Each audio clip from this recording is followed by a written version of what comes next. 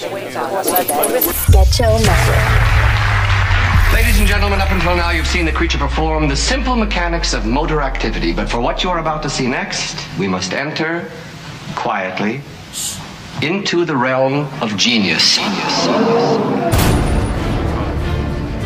Ladies and gentlemen, mesdames et messieurs, Damen und Herren, from what was once an inarticulate mass of lifeless tissues, may I now present a cultured, sophisticated man about town. Hit it! The Sketch-O-Matic Show.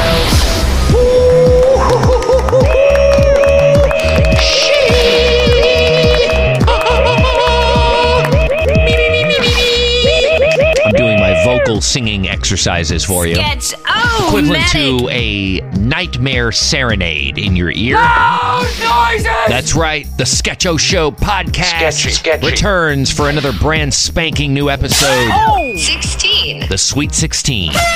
This episode is featuring a special guest who is a former on-air talent in radio, has traveled to many different markets in pursuit of her radio career goals, and has made quite a name for herself in social media, on YouTube, and with her very own podcast. Wow. My special guest also opens up about family and losing her mother to cancer when she was just at the age of 27. Not only that, but also having to endure the very beginning of the pandemic, all at the same damn time. She has witnessed and experienced quite a bit in her still very young life, and I have to commend my special guest because there's no doubt she's quite mature and experienced, versatile. She's learned to roll with the punches. We also get a peek of what it's like working in her new career for Disney Music Group. A lot to be covered here in this episode. Without further ado, episode 16. Let's dive. Oh my God. Oh my God.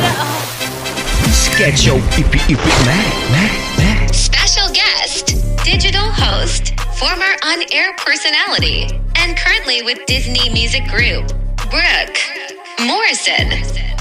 That's right. You heard her. And now I'm going to reintroduce my friend, who I haven't seen in quite some time here. She's finally back in LA, has traveled all over the country doing her radio thing, and now has evolved into another career path. My little friend, Brooke Morrison! The applause is going. The crowd is loving it. Brooke, how are you? I'm doing well. It's a little hot in here, but it is. You know, it is hot in here. They turned off the AC on the weekends in the studio. Believe me, I know. Yeah. I was always here weekends or overnights. So That's right. Absolutely. And you worked at iHeart for how many years? So I started as an intern for iHeart when I was 18, had multiple internships, but also for like Power 106 and things like that. So it was kind of like Wait, you worked at Power too? Yeah, I was there for Holy shit. Yeah, literally 3 months, an internship. Power was like college to me. Yeah, no, it was like in the middle of my junior and senior year of college. What year was that? 2014. Yeah, I was already way long gone by then. But you know, it's crazy because I started in 97 at Groove Radio, which is in Santa Monica. Okay. It was 103.1 FM. Shout out to Swedish Eagle. Okay. And then I got hired with Big Boy at Power 106 in 98. Oh, holy wow. Yes. That's a Holy long wow. time. That's been a long time. I know. You're young enough to be like my daughter. No. I mean, you would have had to have me very young. Yeah, well, I mean, you do look extremely young. And I've been meaning to tell you this. I wanted to tell you this. What? I ran into you randomly at Starbucks, right? Yep. And we were both getting our coffee. Mm-hmm. And then as I was strolling back to the cribbo, I was thinking, I was like, man, who does Brooke remind me of? Because I have this thing where I don't compare. I'm not comparing, but a lot of times people remind me of somebody who's like a celebrity in movies and whatnot, right? Right. So when I got back home, I was like, man, and I was like, Haley Steinfeld. Haley do you get that? No. Yes, you remind me of her. Hey, I'm Haley Steinfeld. I used to get Selena Gomez when I had short hair. This is Selena Gomez. And now I get Marissa Tomei a lot. Marissa Tomei. Marissa Tomei? Yes. I mean, a crap ton. I get her a crap ton. I don't see them. But it's mostly people who are over the age of 40 that I get that from. But I get it a lot. But I've never heard Haley Steinfeld. I'm Haley Steinfeld. I'm a big fan of Haley Steinfeld. I mean, yeah, that's a huge compliment. And she's she's very attractive, but she's also a very good actress. I've seen her in quite a bit of movies, some of those suspense thriller movies. She's really good. Mm-hmm. But you both share similar like facial structure. Oh, that's I think it might be the eyes, the eyebrows. I need to change my eyebrows. No, they're great. I think like you both could look like you could be her sister or something. That's very nice. You're Brooke Steinfeld. Okay. There you go. Or something like that. Yeah. All right. Maybe she looks like Haley Morrison. That's what I was going to say too, right? What do you mean? You know what's funny is my sister looks nothing like me. So what's your sister's name? Blair. Blair Morrison. Blair That's Morrison. a dope name too. Yeah.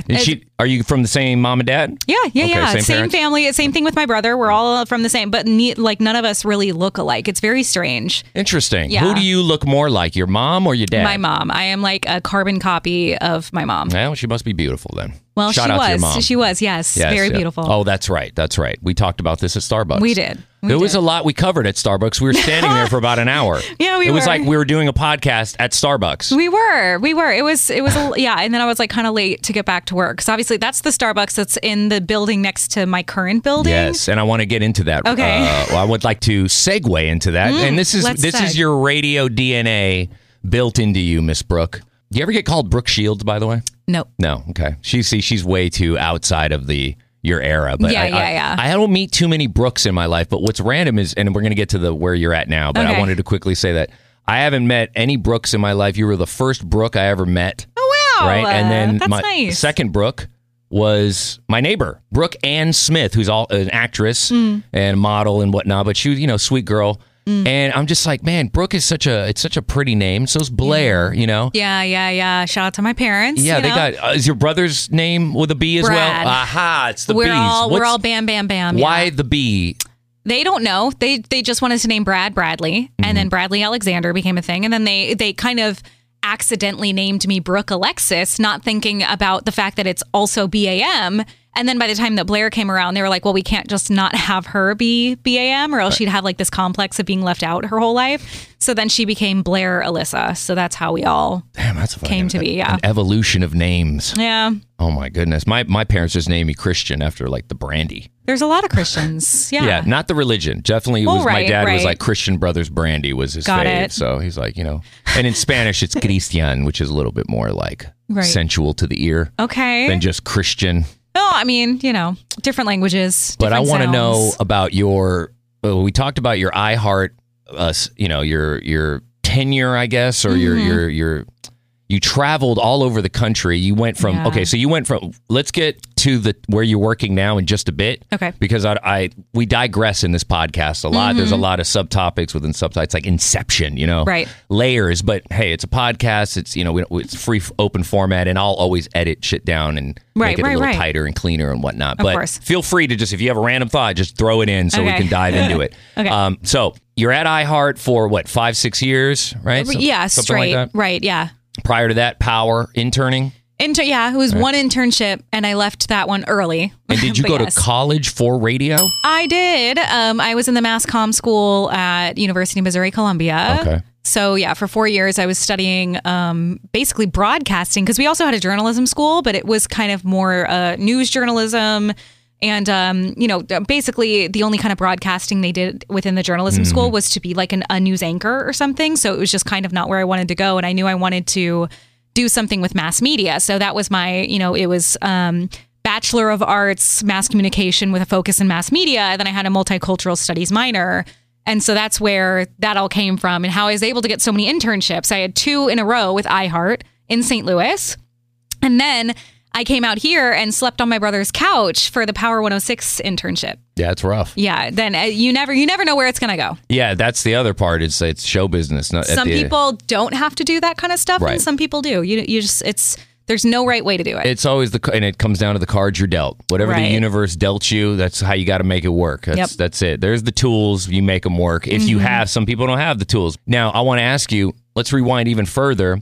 thanks for telling me about your background with the family and all the history of the names. But I want to ask you, what about your earliest memories as a child growing up getting into radio? What I always ask people, what were the roads that led you to radio and broadcasting in general? Did you want to do something else? Yeah, not necessarily. I mean, I think everybody as a kid who likes music dreams about, oh my God, what if I were to be the next Britney Spears? Or I wonder what that's like. It's Britney, bitch. And so, obviously when I was like a literal kid, 5, 6, 7, 8 years old, in the 90s or early 2000s, you're like, oh yeah, well, I dream of being Britney Spears, that's something like that. But as you get older and as you kind of realize more about yourself and who you are and who you want to be and what you want to do with your life, I had always been really, really into sitting for hours and watching MTV and VH1 and Fuse and all kinds of different music programming. Right. And, I then was like, I want to be a TRL host. World premiere here on TRL. This is called My Way. Check it out. But then that became a non-thing. By the time that I actually graduated high school and then further graduated college, TRL didn't exist anymore. Right. And I think the closest thing to it was E! News host. And so obviously that then became my dream. Right. But I remember specifically when it comes to radio, I had just gotten my license and was driving in my car, and Kurt Copeland was on Z1077, who then, I ended up being on Z1077, 10 years later. Right. But in my hometown of St. Louis, Kurt Copeland was that guy. I think he did afternoons for a while. I don't think he does it anymore. But I remember listening to him. Kurt Copeland, you're on Z1077. And thinking, first of all, wow, this is so amazing that he can talk to artists. That's crazy. Because you think it's so, he's sitting in a studio down the street from where you are. I'm driving the mall. I remember this because I worked at Applebee's. But you think he's in LA, or you think that he has connections, elsewhere, that he knows Shakira. I don't know. You just think that these talent, know the industry. Right. Even if it's, they're sitting in a warehouse somewhere, down the road. Yeah, it's being connected. It's being connected. ISDN so that's, back then. Right. And so that's really what drew me. I was like, I want to be that connected to the world of music. And I remember thinking to myself, if he can do this, I can do this. I'm listening to Kurt Copeland. I listened to a couple breaks and I was like, I could do that. Cool. Yeah. And if that means that I'm closer to music and fandom and everything else that I love about that industry and pop culture, then that's the next best thing. If there isn't TRL anymore and I can't be an E! News host or anything like that, then I'm going to shoot for radio. You got to the next closest thing, which was Kurt Copeland's style and what he was doing. And it definitely, you gravitated towards that. Right. Is any of your family in show business, were they interested like you were, or was it something that was innate for you? Because it seems like, just like with Liz Hernandez, I asked her, she said, it was, for me, it was, my earliest memories were sitting in my room listening to oldies with Art LeBeau and dedications and stuff like that. So it was almost instantaneous. Right. Big Boy, same thing. I'm like, how did you learn to be so witty and all the comebacks? And he's like, can't teach wit. It just was something that was innate. For you, was it something that was just, you felt like it just kind of came with the territory of Brooke? What's interesting is the music part of it. Yes, I can say 100%. Both of my parents are musicians, and so is my brother. There it is. And then I, in turn, was also a musician. Because, really? What did you play? Clarinet for 10 years. Oh, I can see you playing the clarinet. Shut up. I was also in marching band. But my brother can play 7 to 10 different instruments. He also builds his own violins and just crazy shit. Yes, he's amazing. Can you read and write music? Yes, notes? he can. Can you? Okay. Oh yeah. Yeah. I can still read music, but I haven't in a very long time. Because it's something that I just knew wasn't in my future. But no, music has always been a language to me. It's always been very close to me. My mom sang, my dad is still in a band. You can go watch my dad perform if you're in St. Louis, Missouri somewhere. Yeah. And he literally just had a show yesterday. You know what I mean? So what does he play? Guitar, and he sings. Oh, wow. And he's a singer. What kind of music? It's cover bands. Oh, okay. It's a cover band. That's cool. So they'll do, they'll go to a winery. They'll get hired by a winery somewhere, or a bar on a Friday night, and they'll get paid a few $100s. Yeah. But they stand up and sing for 3 hours. Some of those cover bands are some of the dopest cover. I've seen some really good ones where they'll do some Journey, and you're like, damn. But that's what I'm saying is I grew up singing with my parents and my dad sitting and playing guitar. Too? Yeah. What? Yeah, but it's not good enough to be considered a singer. You know what I mean? It's I'm not horrible, and I'm not tone deaf. I have very good key. I have very good pitch. You can carry a tune. I can carry a tune. I like to sing. It makes me feel good. But again, I think that's the innate part for me. And And then also wanting to feel like I'm a part of something bigger than myself, because that's really what fandom, and I say this, I have my own podcast and it's called Fandom Culture because of that. Yeah. I've heard of it. I've listened. Oh, I good. checked it out. Thank you. Yeah. When I first got into Thanks. podcasting, I checked the people I knew that had Yeah. podcasts, see what they were up to, what's doing. Right. Just like you said with Kurt Copeland, Mm-hmm. when I heard everybody else, including Joe Rogan, I was like, you know what? I can do this. Right, I can do right, this. Like, right. I know I can do this. It's not, I'm not doing a radio show, but Mm-hmm. still, I include my radio background training and implement it into the podcast, which is, you get the sound effects, you get the Yeah. cool transitions, the TikTok intro. Yeah. It's all like a radio podcast, Yeah. But with you see Kurt Copeland and you're like, I can do this. And you've had this musical background. Right. My mom was a singer in Mexico City. My dad was a recording engineer. So Oh, yeah. it's in your blood. It's in your blood, Brooke. Right. It is. And then fast forward. So okay, we know that it's somewhat inherent in you. It comes with the family background, right? Along with the B names. Right. But then like you don't pursue the singing, you don't Never, pursue the musician route, you pursue the broadcasting. And that was the road that pretty much led you to radio, right? Yes. It's always fascinates me how people get into it. It's a very interesting road. Everybody has a different take on it, but they all lead to the same place, Right. the same control room. Right. And that's always cool to hear about. Let's move on to, and then you leave, but I remember when Real 92.3 first started, I remember you did like a little on-air thing, didn't you? Kind of. They put me on air for a few weekends, Right. But it was just kind of, and I've told many people this actually. Doc Winter is the kind of person to actually give people opportunities. Yeah. Not many PDs are. Not many markets are going to just take a chance on anybody. So it was very strange to have someone like Doc, who to get very high up in the company and what is a personality in his own right and things like that. He's like a mythical radio legend. He is, which is he was on air in St. Louis the year I was born. Oh my God! Yes, which I always give him shit for. More music, Magic 108. Welcome back to The Quiet Storm. I'm Doc Winter.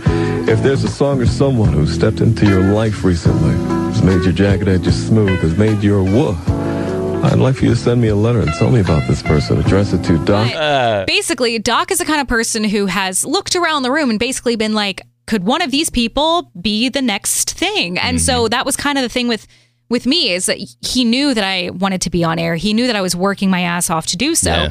And so, he was basically like, I'm going to have you track, a couple hours on weekends and see how that goes. But then kind of immediately after that, I was offered part-time at KGGI in Riverside. Yeah, which is also iHeart.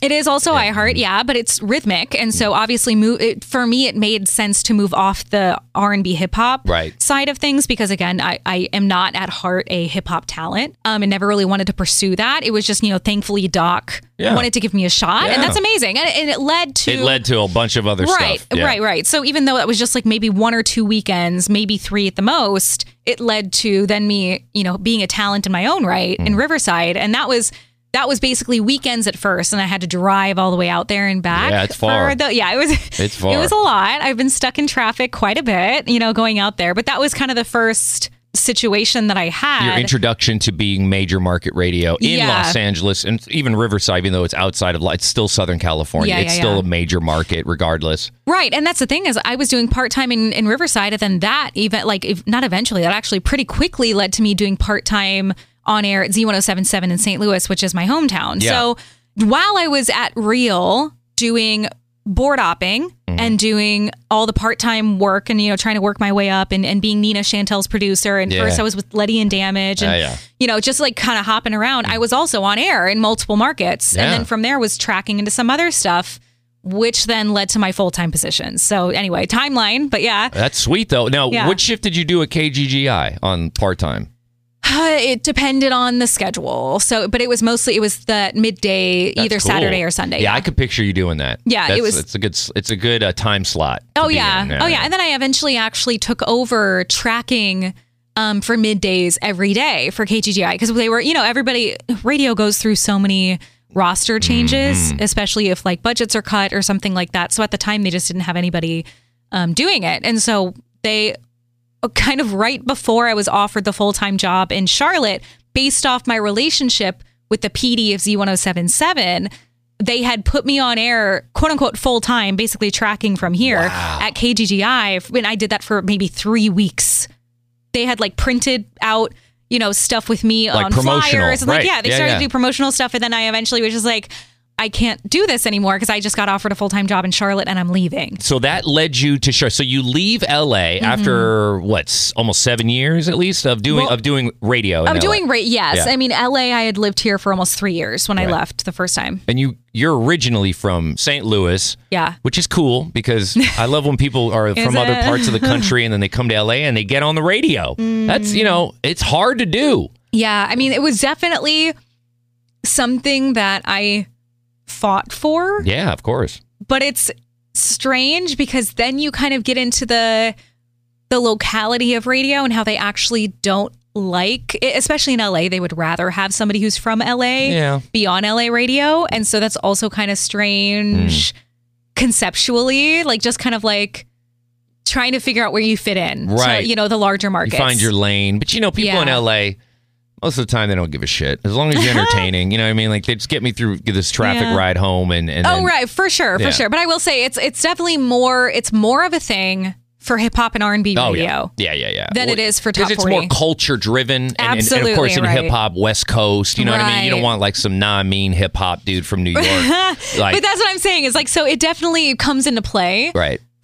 And even more so for hip hop and R&B. Oh yeah, for sure. Yeah. And top 40 is a little more forgiving. You consider people who are on Kiss FM. Most of them aren't from Los Angeles, but they sound LA as fuck. Right, and most people don't even don't care because you sound cool. Right. How is it though? Leaving LA after being in radio, the number 2 market, but still, even though it feels like it's number 2, but it still feels like it's the number 1 entertainment mecca. Oh, to me, yes. 1,000%. More than New York. Yes. New York's number 1 because there's more people there. They're all living on top of each other. New York is more for like modeling and Broadway. Right. And they, that's and some TV. And that's well known. But the LA rest of it is out here. Exactly. And do you feel when you move... And you moved to you moved back to, where did you move from? No, I moved to Charlotte. You moved to Charlotte. Here, and you never lived in Charlotte before? Never. And you never been there before? I had been there once for basically the tour of the station and basically to be like, they call it a visit. They call it like a, just a market visit to see what's up. What market is it, by the way? Number. Right now, I have no idea. But when you went? When I went, it was either 23 or 24. It's not bad. Maybe 25. But I know it was in that area. And I don't know if it's gotten bigger or smaller because it changes all the time. It's iHeart as well, right, over there? But you go there. I remember because I asked this when I moved to Miami. When I moved to Miami, it was. We'll talk about that. Yeah, we both worked at Clear Channel. When I worked there, it was Clear Channel. iHeart wasn't invented yet. Yeah. It was like 2004 or something like that. That's a long time. Long time ago. You were a little baby. I was like 10. Oh, but that's so sweet. Yeah, I was like crazy. 10. It's wild, and here we are now. Yeah. It's so wild how the universe works like that, isn't it, Brooke? Yeah. The reason I say this is because I remember when I moved to Miami to work at Clear Channel, it was, I just remember feeling like, oh man, because I had never lived anywhere else but LA. And, I was homesick. Did you get homesick? Oh my God. I mean, LA homesick. Yes. And here, God, it's like hard to put this into words now, but just because like. Take your time. I should have known, based on how I felt, even during that market visit, I should have known that I was not going to be happy there.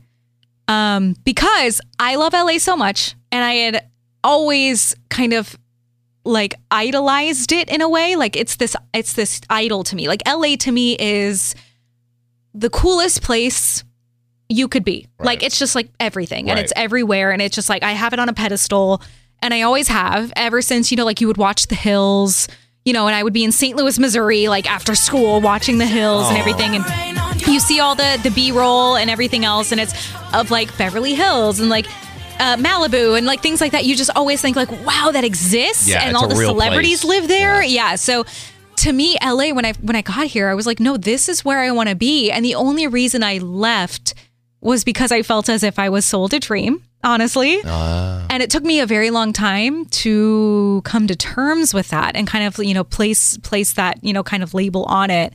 I was told by almost everybody that I trusted in radio, higher ups and all, that you had to move away to come back. Yeah, Like, that's usually the case. they send you away to a smaller market so that you can quote unquote improve. Right. But all with the intention of bringing you back. Right.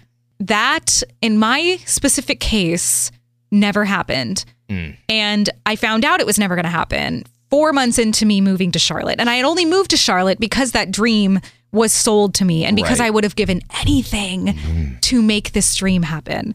Like, I was like, okay, yeah, I'm a team player. I'll fucking do it. Yeah. I'll go. You're like, of course. Like, I've already, like, I slept on floors and couches. I'm broke off my ass. I need a salary. You know, like, yeah, if it's going to, It was full time over there, right? It was full time. Benefits, all that. Benefits and all.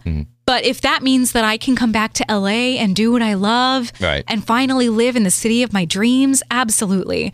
And then 4 months in, I come back here and ask one of those higher ups, like, okay, so like, Yeah. what are the plans? I did just what so you I said. know. Right, yeah, right, just so right. I know. Because I wasn't even like, I don't need to be moved back now or anything Right, like right. that. And I'm not expecting a job, but I'm like, what's the next step? Just so I'm like, I have something to work towards and to look forward to. What's the next step move here? What we're Yes, taking? right. Because I was so depressed. I was so sad. And I In was Charlotte, so you in were Char- not feeling it. No. Now let's dive a little bit into that. Yeah.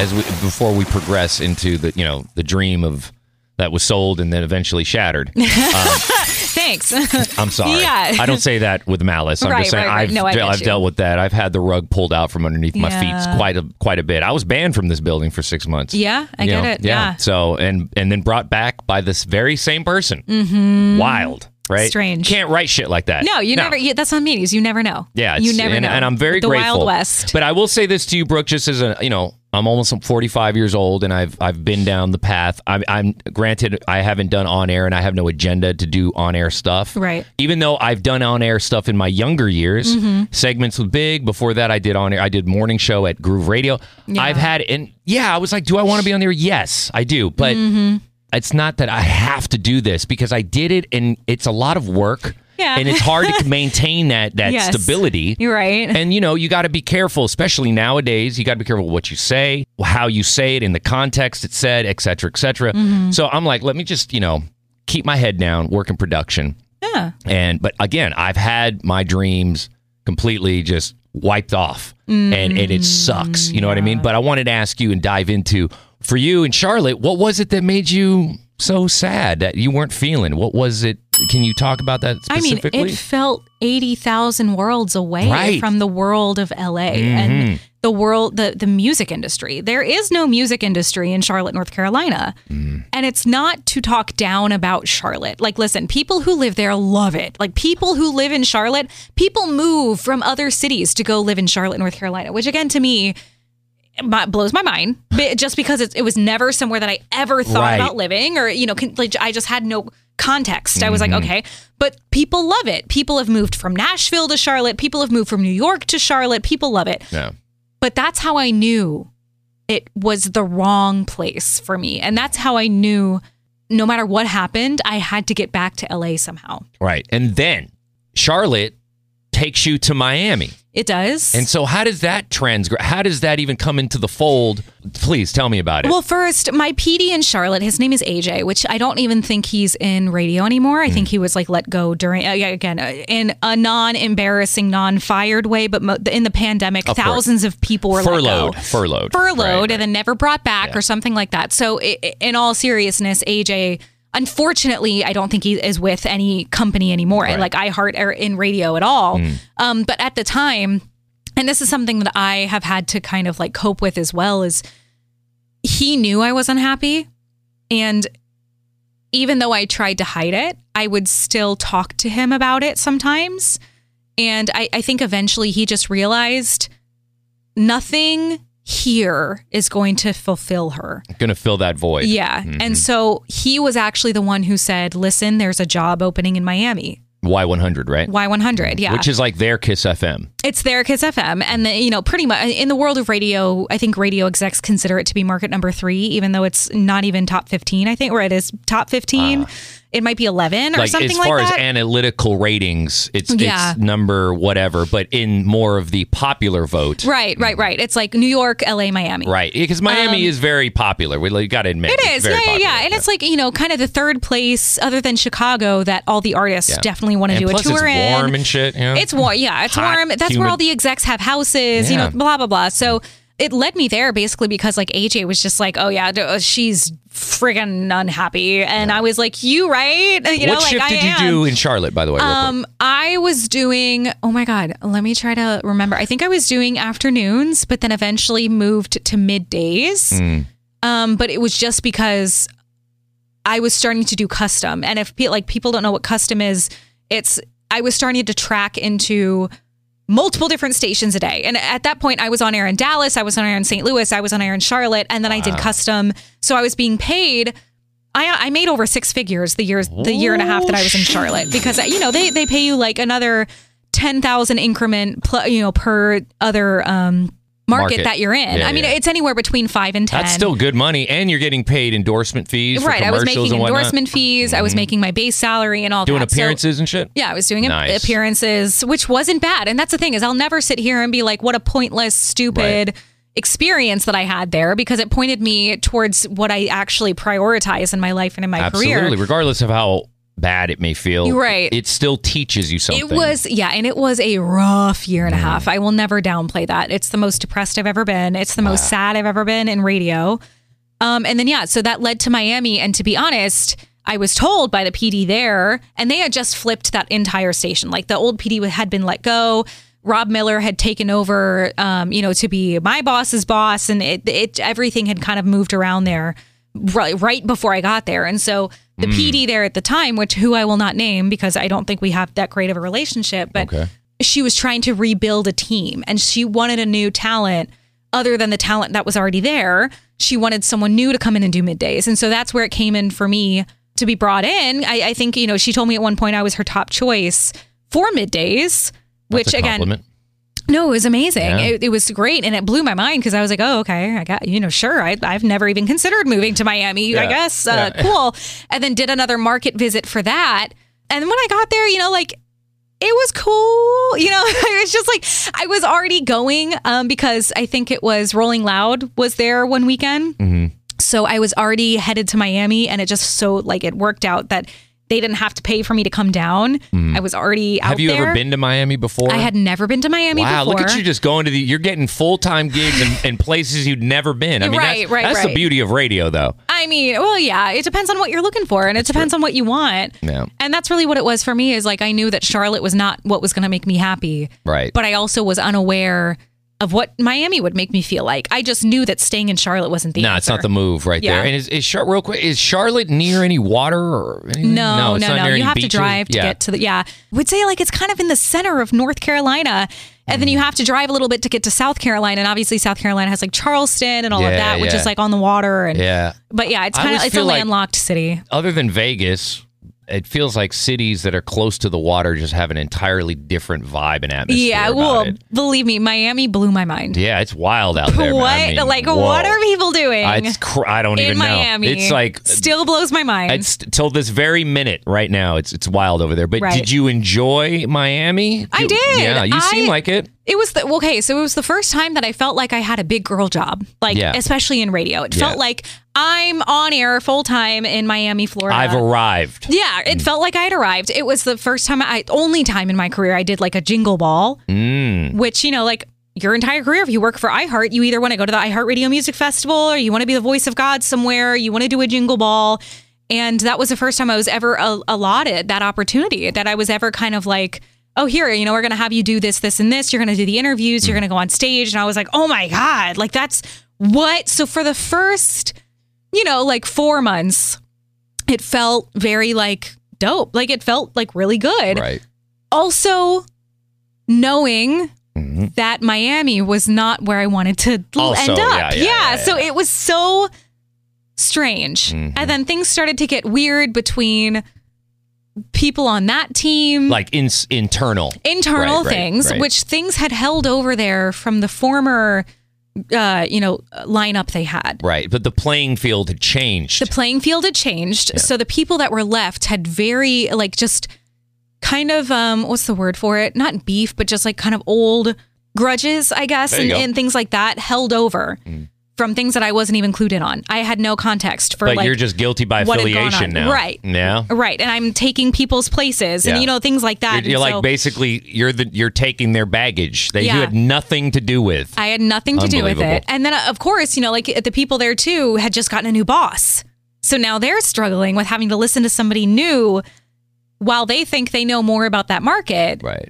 And it got to a point where I was like, I have no idea what's happening. And I don't know how this is going to end. And I feel like it's not going to end well. Classic case of too many chefs in the kitchen. Exactly. Yeah. And to be honest, to their defense, I understand it. Yeah. They were born and raised in Miami. And then you have somebody who's not even from this country come in. Wait, you're not from this country or the PD? No, the PD. The PD. And basically turn their world upside down and say actually, the way that you've always done it, we're going to change it. And we're not going to do any of the Miami stuff that you guys have done. We're going to do this new stuff. Whoa.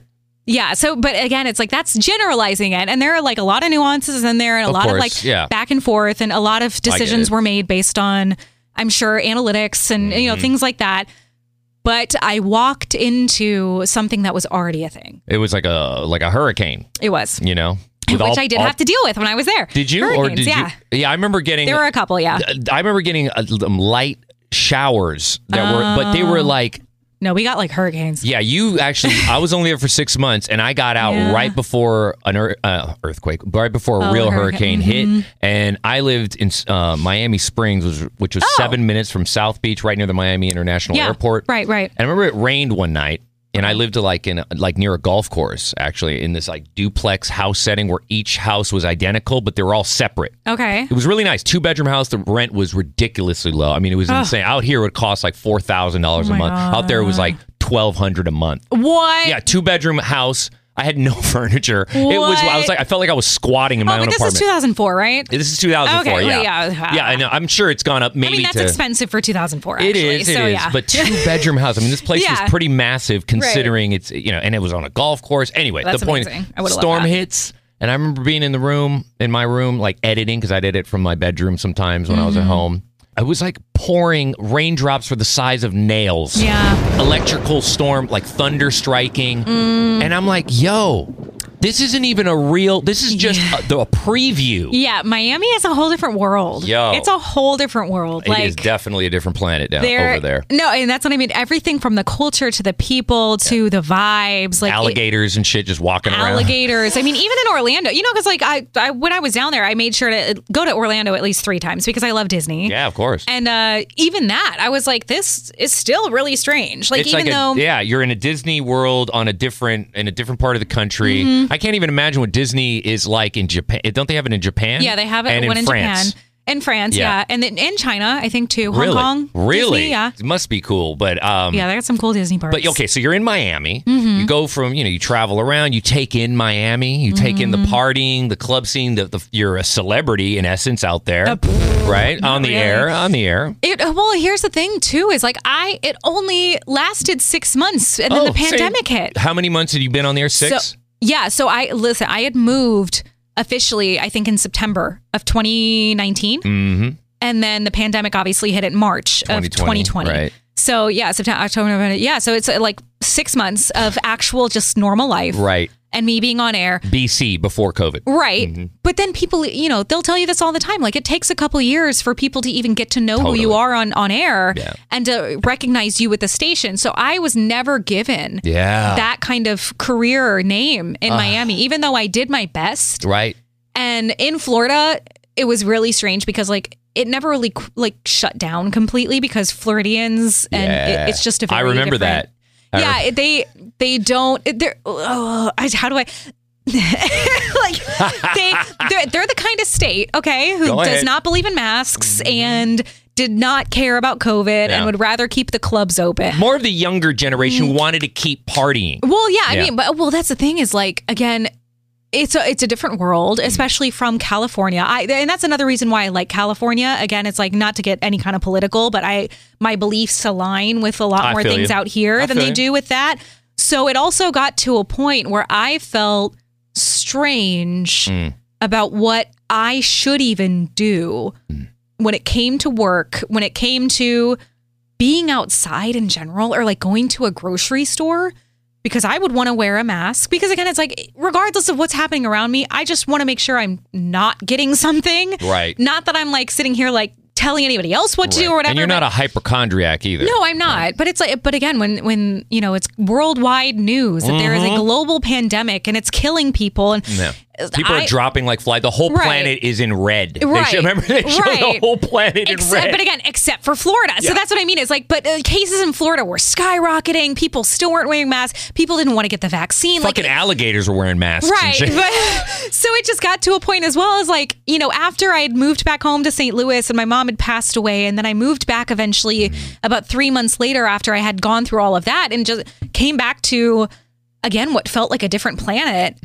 It was just very odd. And at that point, iHeart as a company, and this had nothing to do with Florida, iHeart as a company decided to close all their offices and make everybody work from home. Still happening. Right. So we had to work from home again, but like not many companies in Florida were closed because a lot of people didn't believe in it or didn't want to or didn't want to feel as if they were being told what to do. Early on. This is still the very beginning. There was not even the crust in anybody's eye of a vaccine, quote This might have been like May, June, when I finally got back to Miami of 2020. That. Yeah. Yeah. TikTok was a thing, like blah, blah, blah. So I was like recording from home and I spent the majority. Yeah. Let me ask you real quick. What shift did you do again? Remind me. This might be the weed. I did middays. I did middays in Miami. In Miami. Yeah. Right. And then I was doing afternoons St. Louis, and then I was doing nights Dallas. Right. But Miami was middays. Yes, Miami was middays. Okay, yes. okay. And then you were voice tracking from home, which was also I remember the Zoom quality of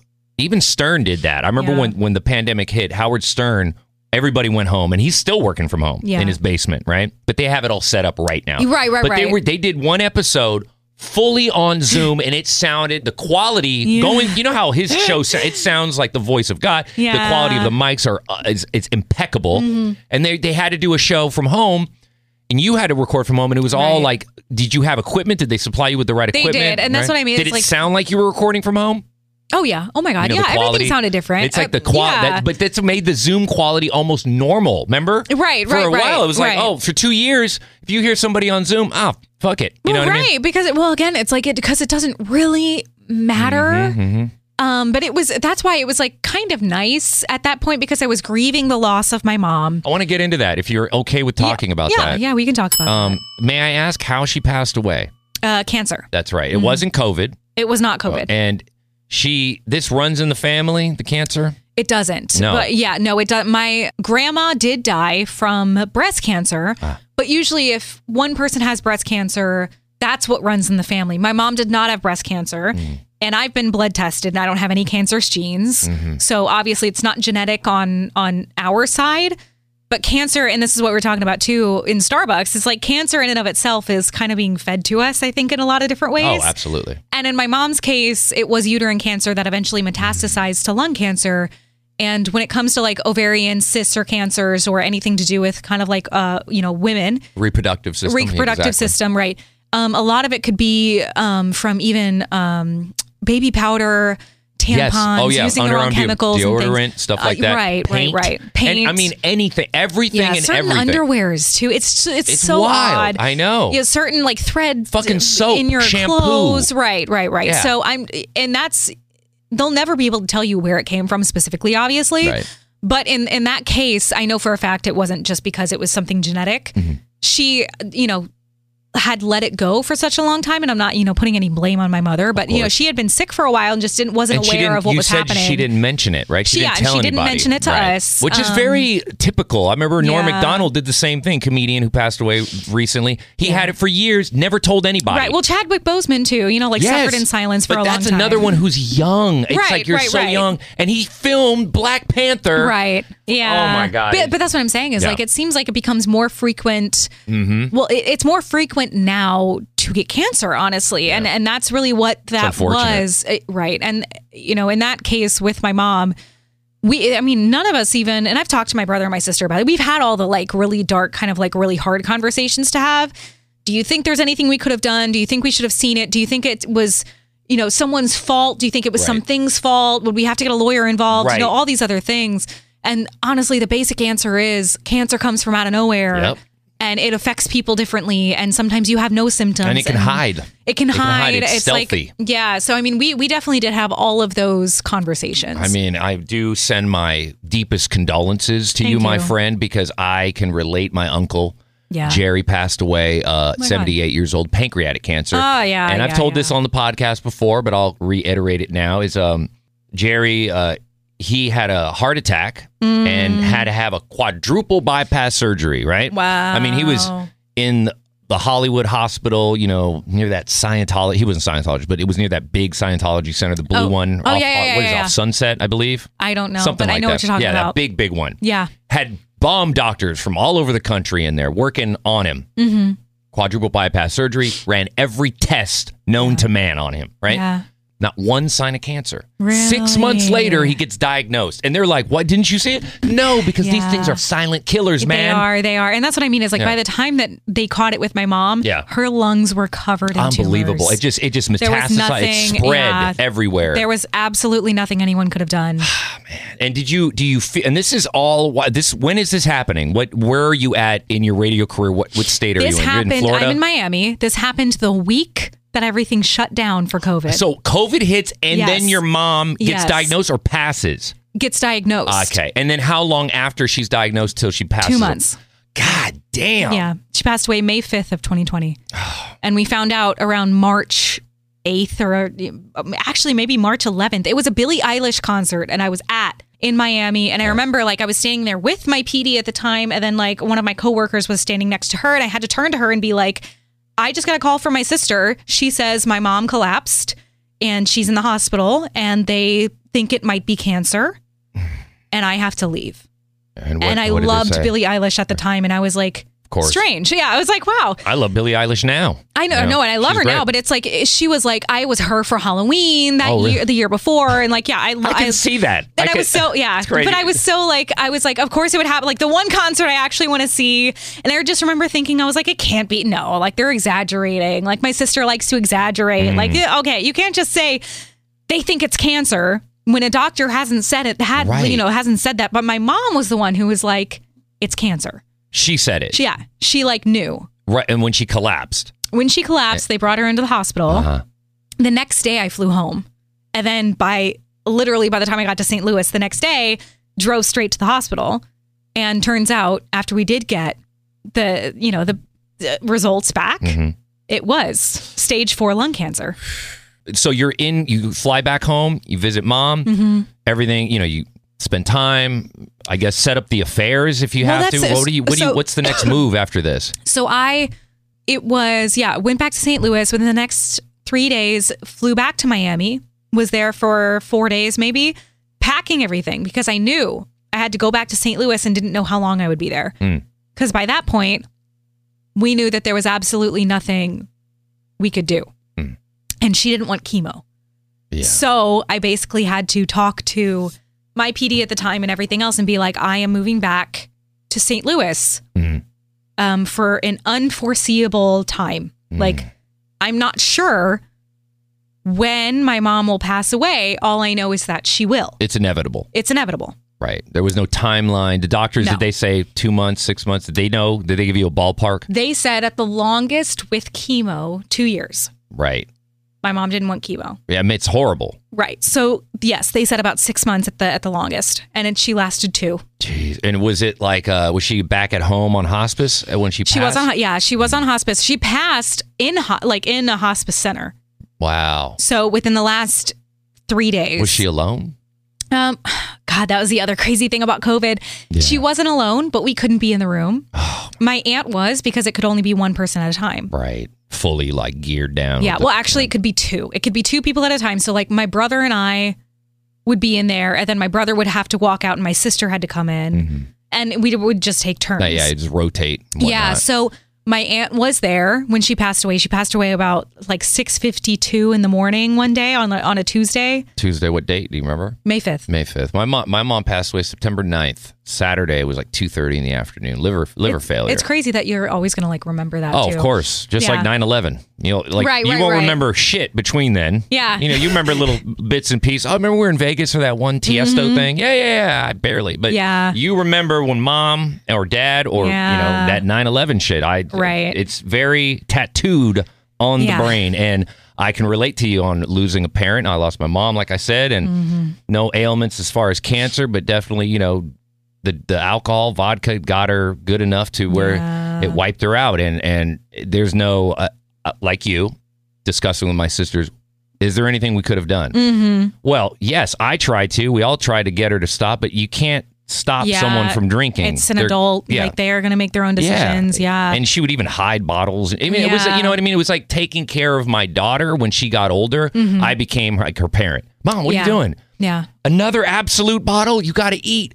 And it was like, you're not going to tell me how to live my life. Right. Don't scold me, Miko. Like, but as much as I wanted her to stop and get help, she couldn't. And then the fact is, she went to, just like your mom didn't say anything about having cancer. Right. My mom went to check herself in, I think it was August 21st of 2017, which was the day of the eclipse. Oh, right? Okay. And my mom, it was the last time I talked to my mom, like coherent on the phone. Yeah. And she was like, I don't feel well, Miko. I'm going to go to the hospital. And she was living up in Nevada near my sister at the time. Okay. And so I obviously couldn't get to her. I'm still in Studio City and I'm living with my uncle who just passed away. Oh, wow. So there was like a lot happening. Right. And she's like, oh, I don't feel well. We're going to go to the hospital. Okay, good.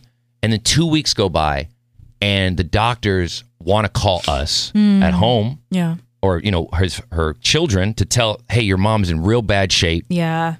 2 weeks, she did not let the doctors call us. Wow. Right. And then one of them broke protocol. Right. Because they were so concerned that they were like, we got to call. But by her going to the hospital and being in that setting for 2 weeks, her liver was shutting down because she stopped drinking. Her organs were failing. Wow. And she was only 70. Right. But it's almost as if the alcohol itself was cancer. Well, yeah, of course. And that's why they say it's a disease. It's so wild. Yeah. So I just wanted to say, like, you shared with me what you went through. I wanted to share with you what I went through. So it's not just a one-sided story. No, I appreciate it. Yeah. And I could, I just relate to you. And I don't want it to just be all sad, but we did go through this. And like, that's why I wanted to invite you on this podcast because we had such a good discussion at Starbucks. And I wanted to like, at least. Shout out to Starbucks. Yeah, and I know you do your own podcast. What's it called? One more time. Fandom Culture. Fandom Culture, and it's on every. Yeah, I mean it's on Spotify. It's on Acast. Those are the two places you can find it. Okay. Spotify is probably your best bet. Yeah, Apple Podcasts are good too.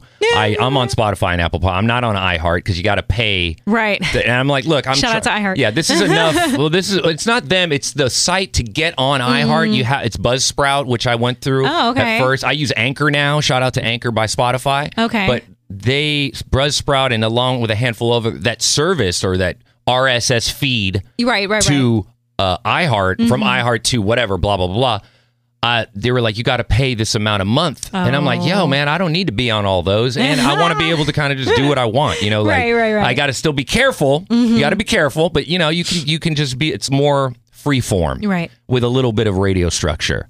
And yeah, you're so good at articulating. What you had to endure, and thank you. With mom passing, and then the radio career and stuff. I wanted to ask you too. Let's see, where are we at right now? Look at we're already at an hour. Let's keep going a little longer. Okay. I don't want to hold you too long. It's fine. Okay. Yeah. But I'm having a great time. Yeah. I hope you're feeling pretty good about this. I am. Right? When was the last time you were a guest on someone else's podcast besides doing your own? Oh, I don't think I've ever been a guest on someone else's podcast. Yeah. No, you know what? I did one and it was over Zoom. And it was a podcast for somebody who's in India. Oh, wow. Yeah. That's cool. Was it during the pandemic? It was. But I mean, within the world of K-pop is such a global thing. That's right. It's from everywhere. So that's a perfect segue, Miss Brooke. Oh, God. Because we did talk about this as well in Starbucks when you were saying the career. So let's fast forward. Okay. Right. We've covered quite a bit in this hour so far. Your career, the family, the history, the origins, the broadcast roads that led you here. But then you leave Miami, right? And now you're not in radio anymore, right? Mom has unfortunately passed away, and but you're back home in LA where you want to be, right? Where you want to be. Did you already have a gig lined up? Because now you work at Disney, which is right down the street from iHeart at the Tower. Yes. Very fancy building. Very fancy.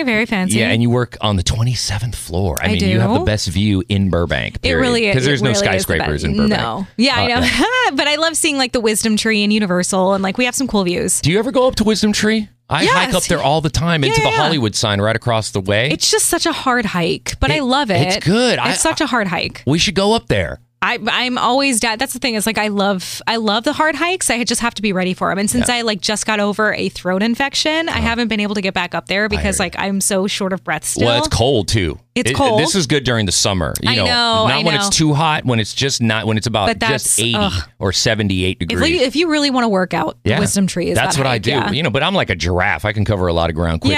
So it's no problem for me. But I hear you. But if you ever feel like it, I'm a big Wisdom Tree fan. I love the views from up there. I know. So good. So you come back to LA and you line up this gig at Disney, which is you working in which department again? It is the sales and digital department on the playlisting team. Right. So you're essentially programming playlists. Yeah. I mean, that's part of it, but a lot of it is visibility. So it's our relationships with DSPs, which means like Spotify and Apple and Tidal and Pandora and all of that. We have so much catalog that goes out. We have so much content and just albums and singles and everything that go out, not only on the Hollywood Records side, right?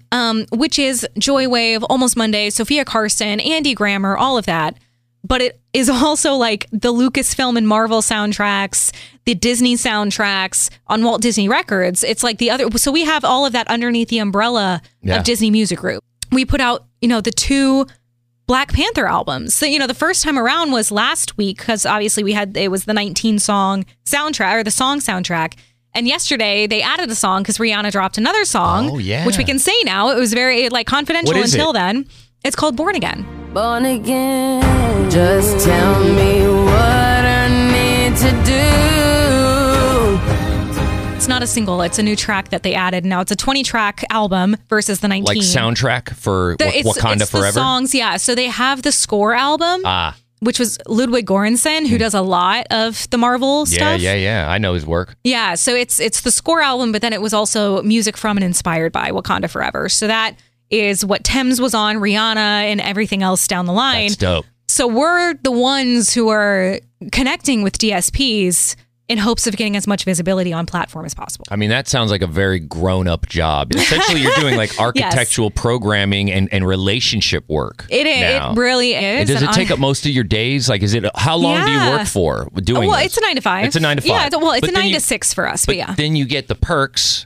Because I saw you at the Hollywood Bowl last night, and you were at your show. It is a Disney put on a grand. It was huge. I mean, it was amazing. Encanto Live situation. Yeah. Lin-Manuel was there. Yes. Carlos Vives was there. Like, it was dope. But the perks for working for Disney are everything you would want them to be. Mm-hmm. And like, I literally even got in the mail today my holiday coupons, and what those are is like literally they give you like 50% off an entire meal for your family inside the parks, which is like our normal discount is about anywhere between 15 and 30%, depending on what it is and like what in the park you're trying to get and what restaurant you're at. Fine dining, you only get 15%, but like if you're trying to get a churro, then you get like 20. Something like that. But like, you get free admission to the parks, and it's not only Disneyland, but it's also like Disney World and Tokyo Disney Sea and Disneyland Paris and all of that. I screened Wakanda Forever the day before it came out. And I want to see that.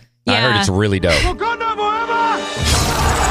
Are you like a Marvel fan? I you like love Marvel. Superhero shit? I do. There are only a few of the kind of superhero brands that I really don't like, but like most of them, like Thor is my shit, Iron Man is my shit. I love stuff like that. Black Panther is my shit. Not really a fan of Hulk and not really a fan of Captain America. Really? Sexiest man alive, Chris Evans. Not at all. Not to you, huh? Not at all. That guy looks like he's photoshopped, but that's him. No, I mean, he's a very handsome man. But like the storyline to me, it just doesn't really like, kind of. It doesn't grip get me you. in any way. I feel you on that. But that's great. I mean, I'm sure people who love like the whole patriotism, vibe are like in love with it. That's dope.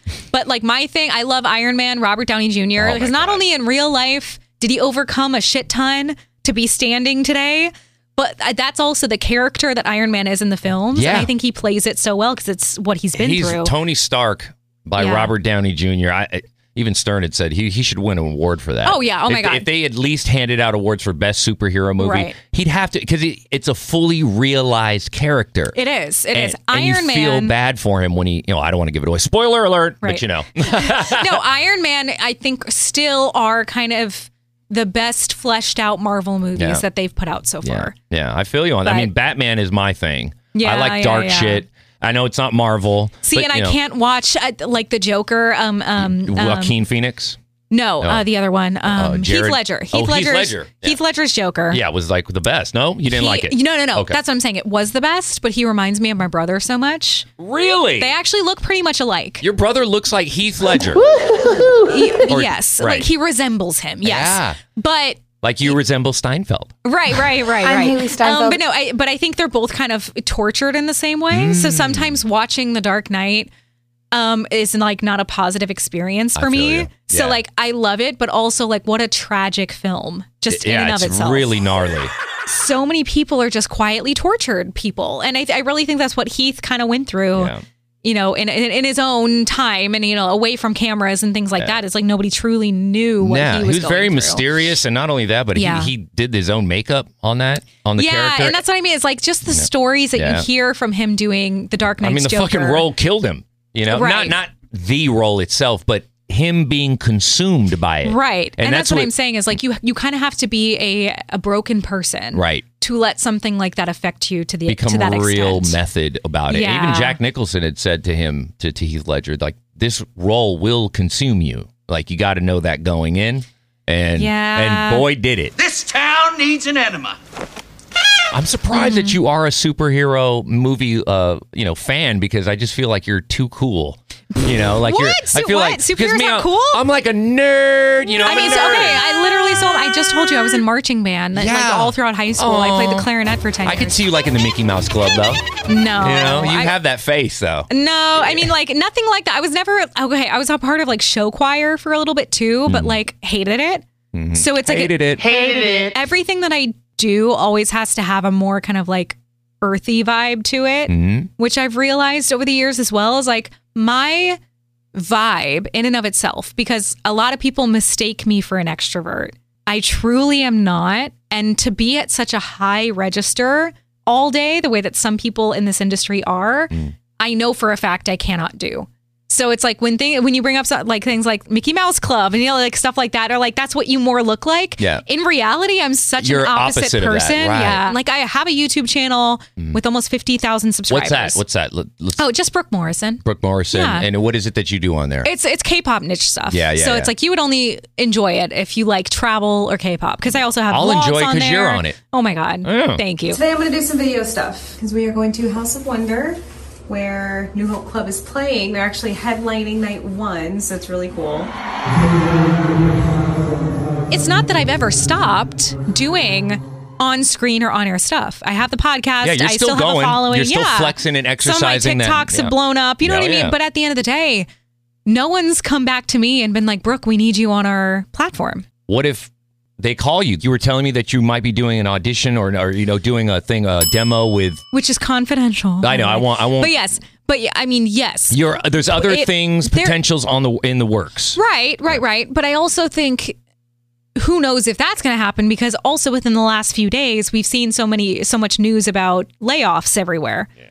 So to be quite honest, with hiring freezes and layoffs again happening, for like the umpteenth time since I've been in the professional radio space. Yeah. Because let's be honest, since like 2010, radio has not been in a good place. Right. Who can even say if I would leave a 9-to-5 plus benefits and free entrance to Disney, for a potential, hopefully full-time radio situation that wouldn't leave me hanging in 6 months. So what I think you're saying from this, if I can interpret it a different way, is you're not going to leave your gig at Disney Music Group, right? If they offered you a gig on air somewhere else, if they did, it would have to be in LA. I'm not moving again. So that is number one, because even after I was not many people know this either, but after I was let go from iHeart in Miami, I was reached out to from about 8 to 10 different stations across the country. Smaller markets. including San Diego. Oh, well, that's a nice spot too, though. It was, but the offer, let me tell you this, and try not to laugh. Is this a Sketch-O-Matic Show podcast exclusive? Oh my God, yes. No, but try not to laugh at this offer, okay? Because after 10 years in radio, this is what I was offered. A decade in radio. A decade in radio, working in Dallas, St. Louis, Miami, Multiple Charlotte, markets. Riverside, LA. Yeah. Right. I was offered $40,000 to be the producer of the morning show plus tracked middays. That's a lot of work. Waking up early too. $40,000. Yeah. That's nothing. Yeah, that's not. To live in San Diego? Not at all. It blew my mind that like a place like Cincinnati, Detroit at one point, San Antonio at another point, were offering me jobs that, first of all, were not able to be tracked from LA during a global pandemic when everybody else was tracking from home. Right. They wanted me to move and market. Well, because you're essential. Remember the essential thing. They wanted me, regardless of where it was, they wanted me to move and market, and I was not going to do that. Yeah. But second, the amount that people were paying, and I'm sure are still paying. Oh, yeah. Like, not a lot of people know this, but your favorite radio personality might not be able to make ends meet. Mm-hmm. It's almost like a struggling comedian that are bomb comedians that are literally sleeping on friends' couches that are the fucking shit. Yeah. You know, but they're just not. Not everybody's given the same opportunity regardless of talent. Regardless of, and that's really what it is. And that's what I was telling. I told you I was with a radio guy last night. And, I kind of had to like lay it out for him, which is so funny to me that you're still having to like teach kind of like the older guys in radio what we are struggling with. But to be quite honest, like the women in radio, and I never like to be the person who's like, oh my God, it's because I'm a girl, things like that. But the reality of it is you have great male talent who are consistently offered large contracts and tracking jobs from top markets. And the women talent are stuck being someone's sidekick, or they're stuck being in small markets, and they will be until the day that they die. You did say it well. You were like, it's still the radio realm everywhere, at least in this country, is still very much a boys' club. Right. Very and much. It's something like this. I will use one example, and that is Zach Sang. And I'm never going to take away from Zach saying that he's great at what he does and that he should have had a show offered to him by Westwood One. Great. He got a contract. That was amazing. He's no longer with Westwood One. He's with AMP and Amazon. But what I will say is you have a guy who built something great and then was reached out to by a major market and a major company and was offered a show. How many women talent around this country would kill something like that and have never been reached out to by any large media company or been offered a show in the same way? And that's what I'm saying is like, taking nothing away from how great Zach Sang is. Right. But where are the female counterparts? Where are the female shows? Right. Well, Liz Hernandez is probably one of the first ones to hit in quite some time. I mean, she was off the air for a decade and some change. And in LA especially, I mean, that's if you're gone for 10 months, it's over. Right, of course. Most of the time. For her to come back, now she's an exception, but at the same time, it was unexpected. And she even said on the podcast, she didn't want to take the gig at first. It was Big's wife who said, just take the fucking meeting. She didn't say fucking meeting. She just said, take the meeting. And she took the meeting. And then it changed. Now, that's what I'm saying. That happened. It happened. It's history. It's going down in the radio books. Of course. Liz Hernandez has her own show. Yeah. I feel like that could still happen for you. It could, because now she's like a pioneer of that in a sense. You know what I mean? Like of course. But, the next line of thought, and again, it's like not to be on the negative Nancy side of things, but since somebody like Liz Hernandez was just offered a show, it'll probably be a while before they offer another female something similar. I feel you on that. I do feel you on that. And there's only so many radio stations in LA. Exactly. And that's the thing is like what I was also telling this guy last night is like whenever there's a slot that goes away, it is rarely then replaced again with another woman. Right. It is replaced with a male talent. And sometimes it's usually just somebody they could just throw in there. Usually it'll just be somebody who's tracking in from another market or something like that. I know there's a lot of work that's been done over the past couple of years to change that. Right. But we're still in a place, unfortunately, where, you or someone else can ask me, why aren't you in radio right now? Right. Or do you have any plans of getting back into radio?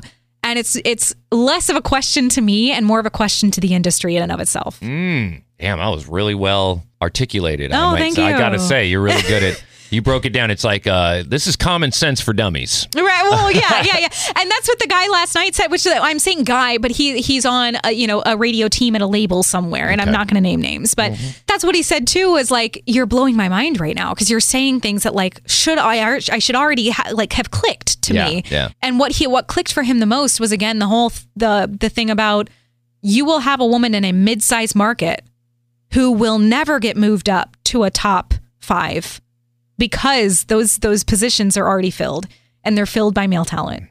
Well, eventually it's going to evolve. It may take some time. So, but it's like, am I ever open to another radio job? Sure. If the pay is great and if I'm taken seriously and if I can talk to fans and listeners the way that I, have fallen in love with over the years that I've been in radio. So it's things like that. And again, I hope anybody listening is not thinking that it's like, oh my God, women don't get anything. I'm just saying the reality of it is, and after as long as I've been in radio and as much as I've really had to sit down and consider my own future in radio and where I wanted to be and what my priorities were, this unfortunately had to be taken into consideration and had to be parsed in my own head for me to be able to move forward. You see, you're blowing my mind. Oh my God. You used the word parsed in a sentence, which is fantastic. Oh my God. Very well done. Oh, thank you. I mean, you definitely went to school. I did go to school at one point. You got a degree for sure. Yeah, it was fun. It was fun. Shout out to Missouri. What if you never had an inkling for wanting to get into broadcasting? What path do you think you would have gone down? I have no idea because this is always what I wanted to do. Right. And I picked the school that I wanted, the college that I wanted to go to based on that as well. So from the time that I was 14 on, this was it. This was all I wanted to do. It was either some kind of on-screen hosting or radio. I have no idea what else I would have chosen if even given, I had given myself the opportunity to think about it. Well, can I tell you what I think you'd be good at? What? Besides the acting and all the regular schmo answers and compliments. But seriously, in all seriousness, I feel like the way you speak and how articulate you are, and you use the word parse, you know what I mean? Oh my God. I think you'd be a good college teacher or professor. Oh, okay. You know what I mean? I feel like because you're really like you said, you're good at talking, and not everything involving talking has to be on television or radio. You have the ability to compartmentalize, which is rough. Yeah, that's a rough thing to do. That is something that I don't think is a strength of mine, to be honest, because compartmentalizing is actually something you should work through with a therapist. But at the same time, I have gotten very good at that. Yeah. And it's something that I think women are just inherently better at it, period. They are, but I feel like compartmentalizing as far as there's just so many negative things that go along with the human brain. And because sometimes I even forget certain things that have happened or certain things that I feel about certain things that have happened because I'm so good at turning off parts of my brain. You drag it to trash and delete. Exactly. People have to remind me of things that have happened sometimes. I'll see a picture and I'll be like, oh my God, I completely forgot about it. My entire career in radio, which is at this point 2 years ago when it ended, sometimes I forget a lot of it. That you were even in it. That I was, I mean, honestly, I'll have to be like, oh yeah, I did. Oh wow, I was like a radio different personality. Lifetime ago. Yes, but I've compartmentalized a lot of it simply because it was such a negative experience in so many ways. The positives, unfortunately, the pros didn't outweigh the cons a lot of the time. It was a lot, and I know that, and I know a lot of it is, I don't want to say trauma, because I think that term has been it's overused, and I'm not going to say that I was traumatized. It's not PTSD or anything like that, but you do kind of go through a part of yourself that is, oh God, how do I word this? You're mourning the loss of something, but you're also mourning the loss of the idea of what that thing was. Not even what it really was. What could have been. What could have been and what you hoped it was going to be. Right. And that is such a demoralizing, saddening, frustrating process. Yeah. Because then you question everything about yourself. Yeah, you second guess yourself. Yeah, because you're like, what even was I doing? Yeah. This whole time, what do you mean? What? Why did I even do this in the first place? It's just you're constantly putting that pressure back on yourself. Yeah. So I've shut a lot of it off. Yeah. And compartmentalized. And sometimes I'll remember, even with my mom, sometimes I'll forget she's not here anymore. Right. And it makes you feel a sense of remorse and guilt even for that. Right. I experience that too with my mom. Sometimes I I forget that she passed away because I feel like she's with me anyway. Right. Like I talk to her in my oh head. My God. You know? I talk to my mom constantly, and there are even things over the past month, for sure, that I wanted to talk to her about that I've been going through or I've been struggling with. And you just can't. Right. It just feels so weird. It's so dumb, honestly. Well, you're like, oh, okay, mom, who's life not is here. so absurd like that. It's just so, and when I talk to my mom, I have vivid dreams of my mom where we're having a conversation, and I can't ever really remember what the conversation's about. Yeah. But I do remember that she's always 35 years old in the dream, and she always looks great. Oh. And, we hug, and I tell her, I know in the dream I've told her, I know you're not here right now. Yeah. I know this isn't real. Right. But I'm so happy to see you. Have you talked to a therapist? I know I can't. I can. I'd like to get into therapy, but unfortunately for me, I just don't have enough funds to really take care of it. And I know they have programs, this, that, and the third. But again, it comes down to time management for me. Right now, I don't have a whole lot of time. I'm constantly working. I'm constantly busy, which I'm glad about because, I told you I stopped drinking. Yeah. I kind of stepped my game up on production and just being more committed to the radio game and the production game. I'm always doing something. If I'm not working, I'm sleeping. And if I'm not sleeping, I'm working. It's just so. I live a very simple, content life now. I used to always be out at the clubs, had to date the hottest chick, was doing all kinds of drugs and just partying all the time, and not out of depression. Well, maybe a little bit, but more so just I like living that life. I get it. Everybody has their thing. Everybody has their vices and everything. That just happened to be what it was for you. It was. Which, by the way, I'm very proud of you for not drinking anymore. Yeah. Drinking, again, is you already know it's a disease. Yeah. And it can get really real really quickly. I think a lot of people don't take it as seriously as they should. Yeah. I haven't drank in a very long time, and you don't drink anymore. And that's what I was going to say is... The reason I feel like we were talking about, we forget, our parents passed, our moms passed, right? Sometimes not forget, oh my God, I forgot. I thought she was still alive. It's not like that. Forget. You just don't think about it. Right. You find yourself kind of. Because you don't want to think about it. And you find yourself kind of distancing yourself away from that memory, which then in turn kind of makes you feel guilty. Right. Because you're like, oh my God, I'm starting to forget even what she looks like or something. And okay. But my mom, for me, and the drinking, the connection is. Because my mom was an alcoholic and it runs in my family, after my mom passed, I kept drinking. It wasn't until 2021 that I decided, New Year's morning, that I had my last 6-pack of Stella. And every sip I took, it was like trying to drink chlorine. My body was physically telling me it's over. Right. We're done. No more of this. You've drank enough for 3 lifetimes, Christian. It's time to just grow up and try sobriety on from alcohol. Just try it on. Just try it on, see how it fits, see how you feel. And plus I had a huge beer belly, beer gut, and I'm thin. I'm already a wafer. I look like the Mexican version of Dale from King of the Hill. I mean, it was unsettling. Yeah. And I remember I was actually kind of overweight, but it wasn't healthy weight. It was right, of course, yeah. Beer weight, beer gut. It was bloated weight, alcohol weight. And then I lost a bunch of weight after I stopped drinking, and then I felt better, and it was my mom helped me do that. It's my mom was somehow in the universe, helped me get this job here, helped me move out of a bad situation when I was living at my uncle's house after he passed away. It was a bad situation with my cousins, and it was a fighting, you know what I mean? Physical fighting. Oh my God. So I had to leave there. But again, my mom, I felt like my mom, and maybe she had nothing to do with it. I'm not atheist. I'm not fully religious, but I will say I feel like something is helping me. Yeah. And it's a feeling in your gut. No, and I absolutely agree. And I feel like my mom has been helping me since the day that she passed. I feel like she helped me get this job at Disney. Yeah. I feel like she helped me move from Miami to LA and make that an easy process. Yeah. Anything that I've gone through over the past year and a half, I feel as if she has done nothing but encourage me and, kind of guide me in the right direction.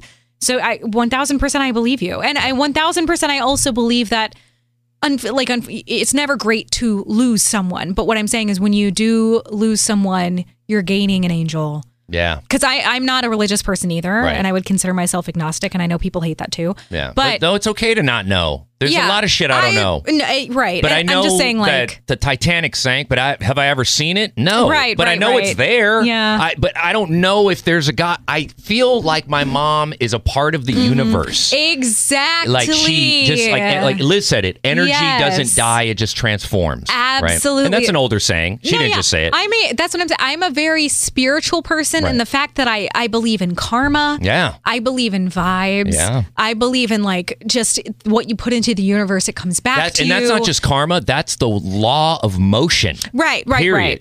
People go, karma is like a thing you believe in. No, but a law of motion. Yeah. You change something here, it's going to ripple effect across the universe or across the world in some fashion, just like butterfly effect. Of course, it's the same. But that's what I mean. It's like I absolutely believe that whoever does pass is still in the universe around you somewhere. Yeah. But I do not think that they are an angel. Or, like just again, like the whole there's a man in the sky thing, the heaven, hell, things like that. Yeah. But yes, I fully believe that my mom is around. You. Yeah, she's with you. And you're a part of her. Yeah. Do you ever catch yourself doing mannerisms that your mom used to do? 1,000%. Especially more, you notice it more after she's gone, right? Yeah. Do you notice that? Yeah. And I'm like pretty much like, I look so much like her. It's just like in certain angles or in certain light or in certain pictures. Yeah. And it's like all of a sudden you're like, what the fuck? Yeah. Sometimes I'll look in the mirror and I'll be like, oh, that's mom. It's not me, it's mom. Yeah. It's like she's saying hi to you in that moment. And I'll laugh weird or I'll trip or I'll do so. Like my mom was very clumsy. Like we would go bowling all the time. She used to like fall in the lanes. And things slip. Like that. I do that. Yeah. We like at one point we got it on video. She used to like try to ride bikes and she fell. I don't know. She was just always a very clumsy person. So anytime that I trip on something, just like, I feel as if I am another version of my mom. Yeah. That's very sweet. And that's consoling to feel. It feels like regardless of angels and spirits and all that, you're biologically, you are her. Yeah. And even though you're your own person, meaning independent thought, you're still connected biologically. And I find like my dad taught me most of how to do recording back in the 80s when I was playing Nintendo. Okay. And I remember he told me one day you're going to need this shit. And he was right.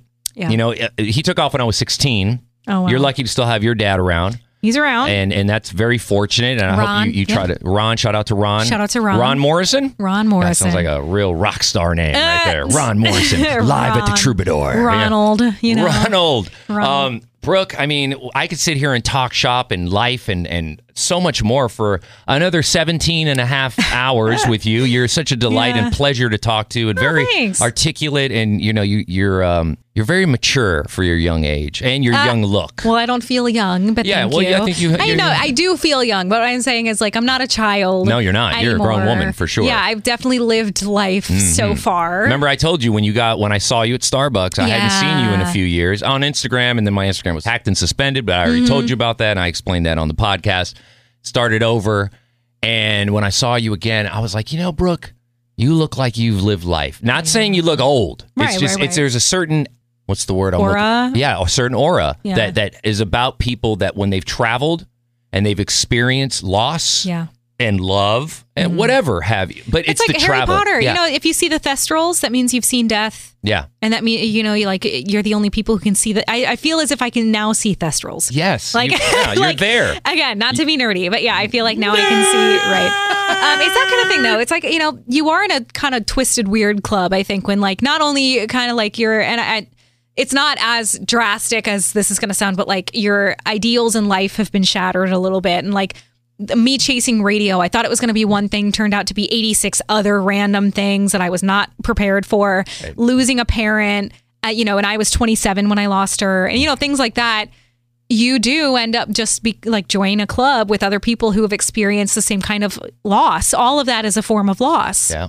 And lessons that you learn from that. And then it becomes acceptable at some point. It's the saying of carrying around a brick in your pocket. It's very awkward and it feels strange. But then eventually It's just part of you. Right. It's like, oh yeah, I'm the kind of person where it's like once a day I have to remember that my mom died. You know, like, well, that's just life now. It is. And it's unfortunate, but you know, everybody has to go through it. And the people that lose children, I think it's even worse. Lord, I mean, I couldn't imagine. Yeah, ends marriages, you know, it's right. Divorce. Like, there's so many things that connect us all. And unfortunately, a lot of it is grief. And I want to ask you this before we wrap up. And then we're going to sum up the podcast. Okay.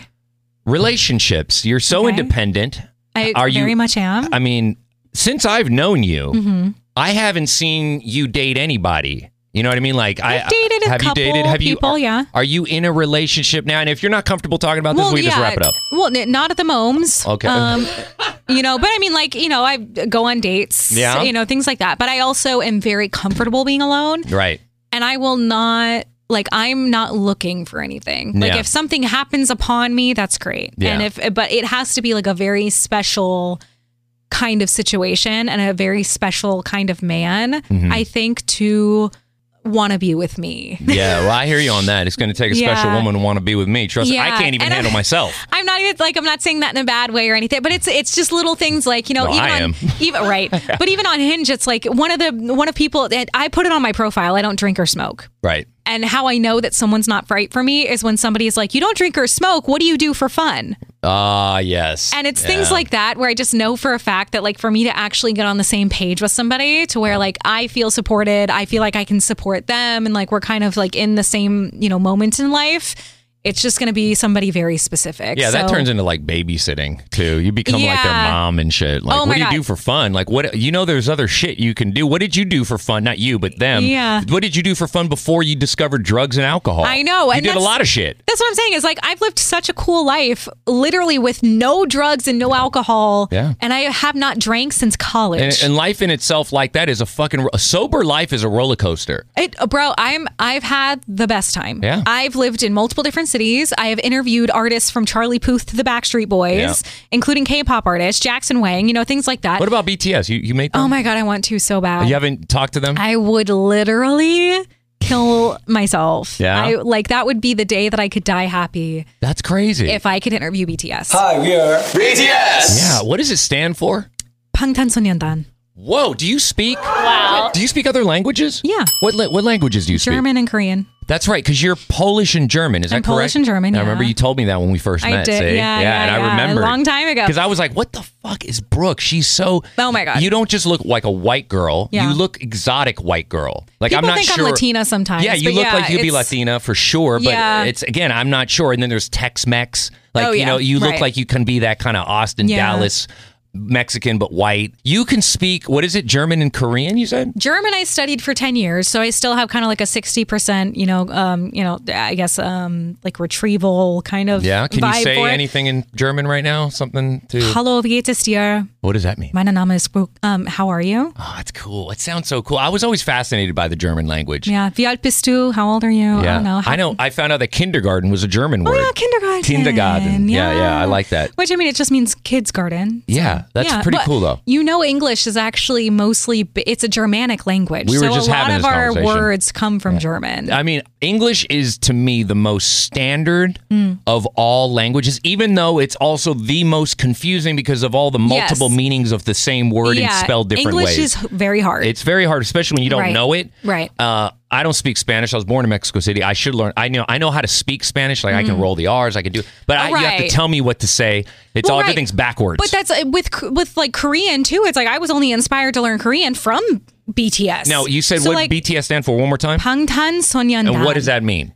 Bulletproof Boy Scouts. Wow. But they have not used that name in a very long time. That's why they're called BTS, because they took away like the Bulletproof Boy Scouts thing. They have not gone by in a very long time, and they've kind of like reclaimed BTS to be like beyond the scene at some point. Yeah. But now their name is quite literally just BTS. No meaning. Had no meaning. Hi, we are BTS. But that is so fascinating. I had no idea what it stood for. I never Googled it. But you just saying it outright in Korean. How did you learn how to speak Korean? I taught myself. Wow. And I got like apps and workbooks. Like Babbel and shit? And like Rosetta Stone? Memrise and Pimsleur were the two that were really helpful. Yeah, those are really great. And you can write and I can write in Korean. I can type in Korean. And what about German? I mean, German's easy for me to read and be able to understand. I mean, there are a lot of the problem with German for anybody who's trying to learn German from the outside is that they have so many compound words that some words that they have end up being 20, 30, 40 characters long. Wow. And that's right. Yeah. And that's the problem is like you have to know each part of those words to be able to make sense of what that concept would be. Because usually what those words are, like I said, they're compound. So it's like it'll be like meat, fresh, farm, store, maker. And that would just mean like you're the deli guy. You know what I mean? It's like and how would you say it in German? What you just said? I have no, that's what I'm saying. It's like that. I'm using that as an example. I see what you're saying. Because that's the biggest problem I would run into with German. It's like there are a lot of things that I can say, a lot of things I can understand, except for those very kind of niche, specific things or names of things or concepts that end up being very long words. Because what we have in English is like we have kind of a different name for everything. Yeah.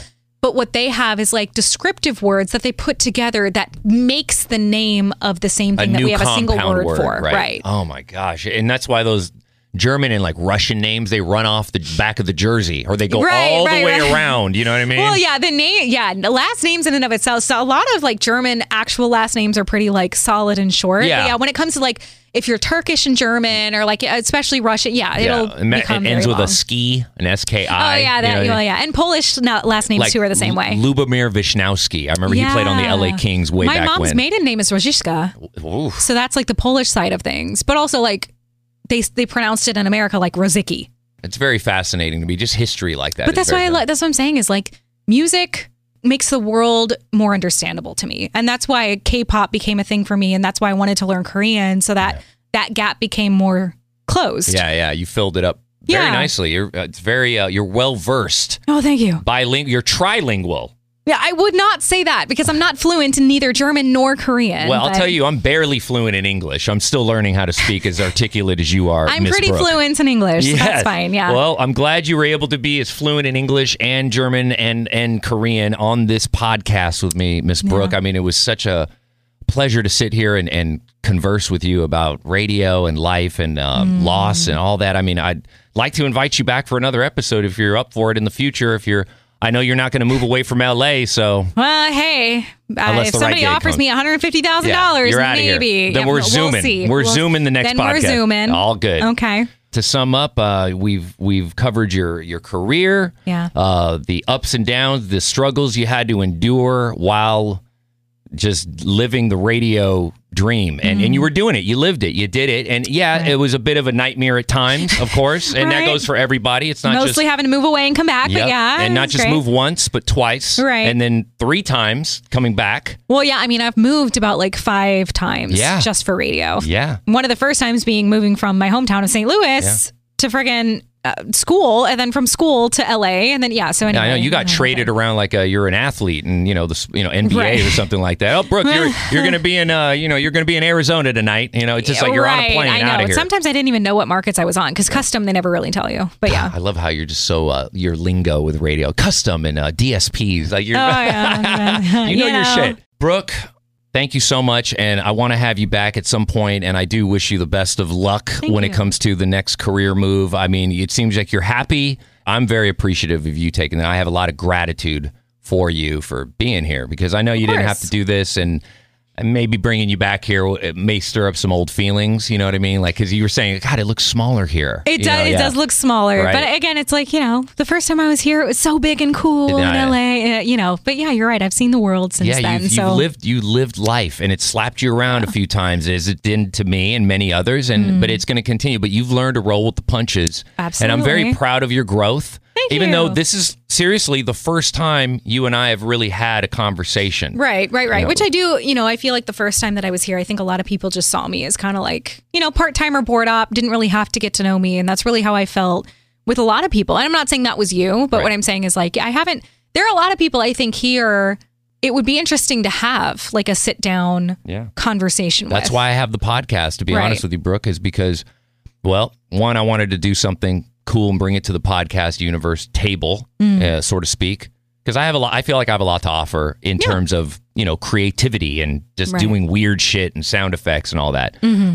But in regards to starting the podcast, to want to get to know my coworkers. And so I started interviewing all of them, as many as that were willing to tolerate an hour with me or some change. They some have been very gracious, and some I haven't talked to yet about it because I don't really know them, but hopefully I will, because I feel like they have a story to tell, whether they're still in radio or not. It's still fascinating to me and to the few people that listen to this podcast. I mean, they're interested in people's stories, and it's just, it's life, you know what I mean? And it's life in radio, and it's not, the grass is not always greener. It's not. Absolutely not. It's usually, and you can't even water it in LA anymore because you'll get arrested by the water department. Well, hey, bro, the earth is dying. It okay? is. Yeah. So well, this is why I don't have anything alive in my apartment, Brooke. I don't have any plants. I don't know how to do plants. Yeah, no pets anymore. I can't do it. It's enough. It's enough already. All right, Brooke, let's wrap it up. And thank you so much again for taking the time. And I hope to see you again at Starbucks. And, we're friends. And I hope you can reach out to me anytime you want. You're a good person, Brooke. Thank you. All right. So let's try to reconvene for another podcast rendezvous. All right. Let's give it a year. Let's give it a year. All right. Let's give it a year and see where we're at. Yeah. Exactly. Brooke Morrison on the Sketch-O-Matic Show podcast. Thank you, Brooke. Bye. Oh, good for you. And how was it? The Sketch-O-Matic Show. Hey, too much information and shit, man. Shut your mouth, essay.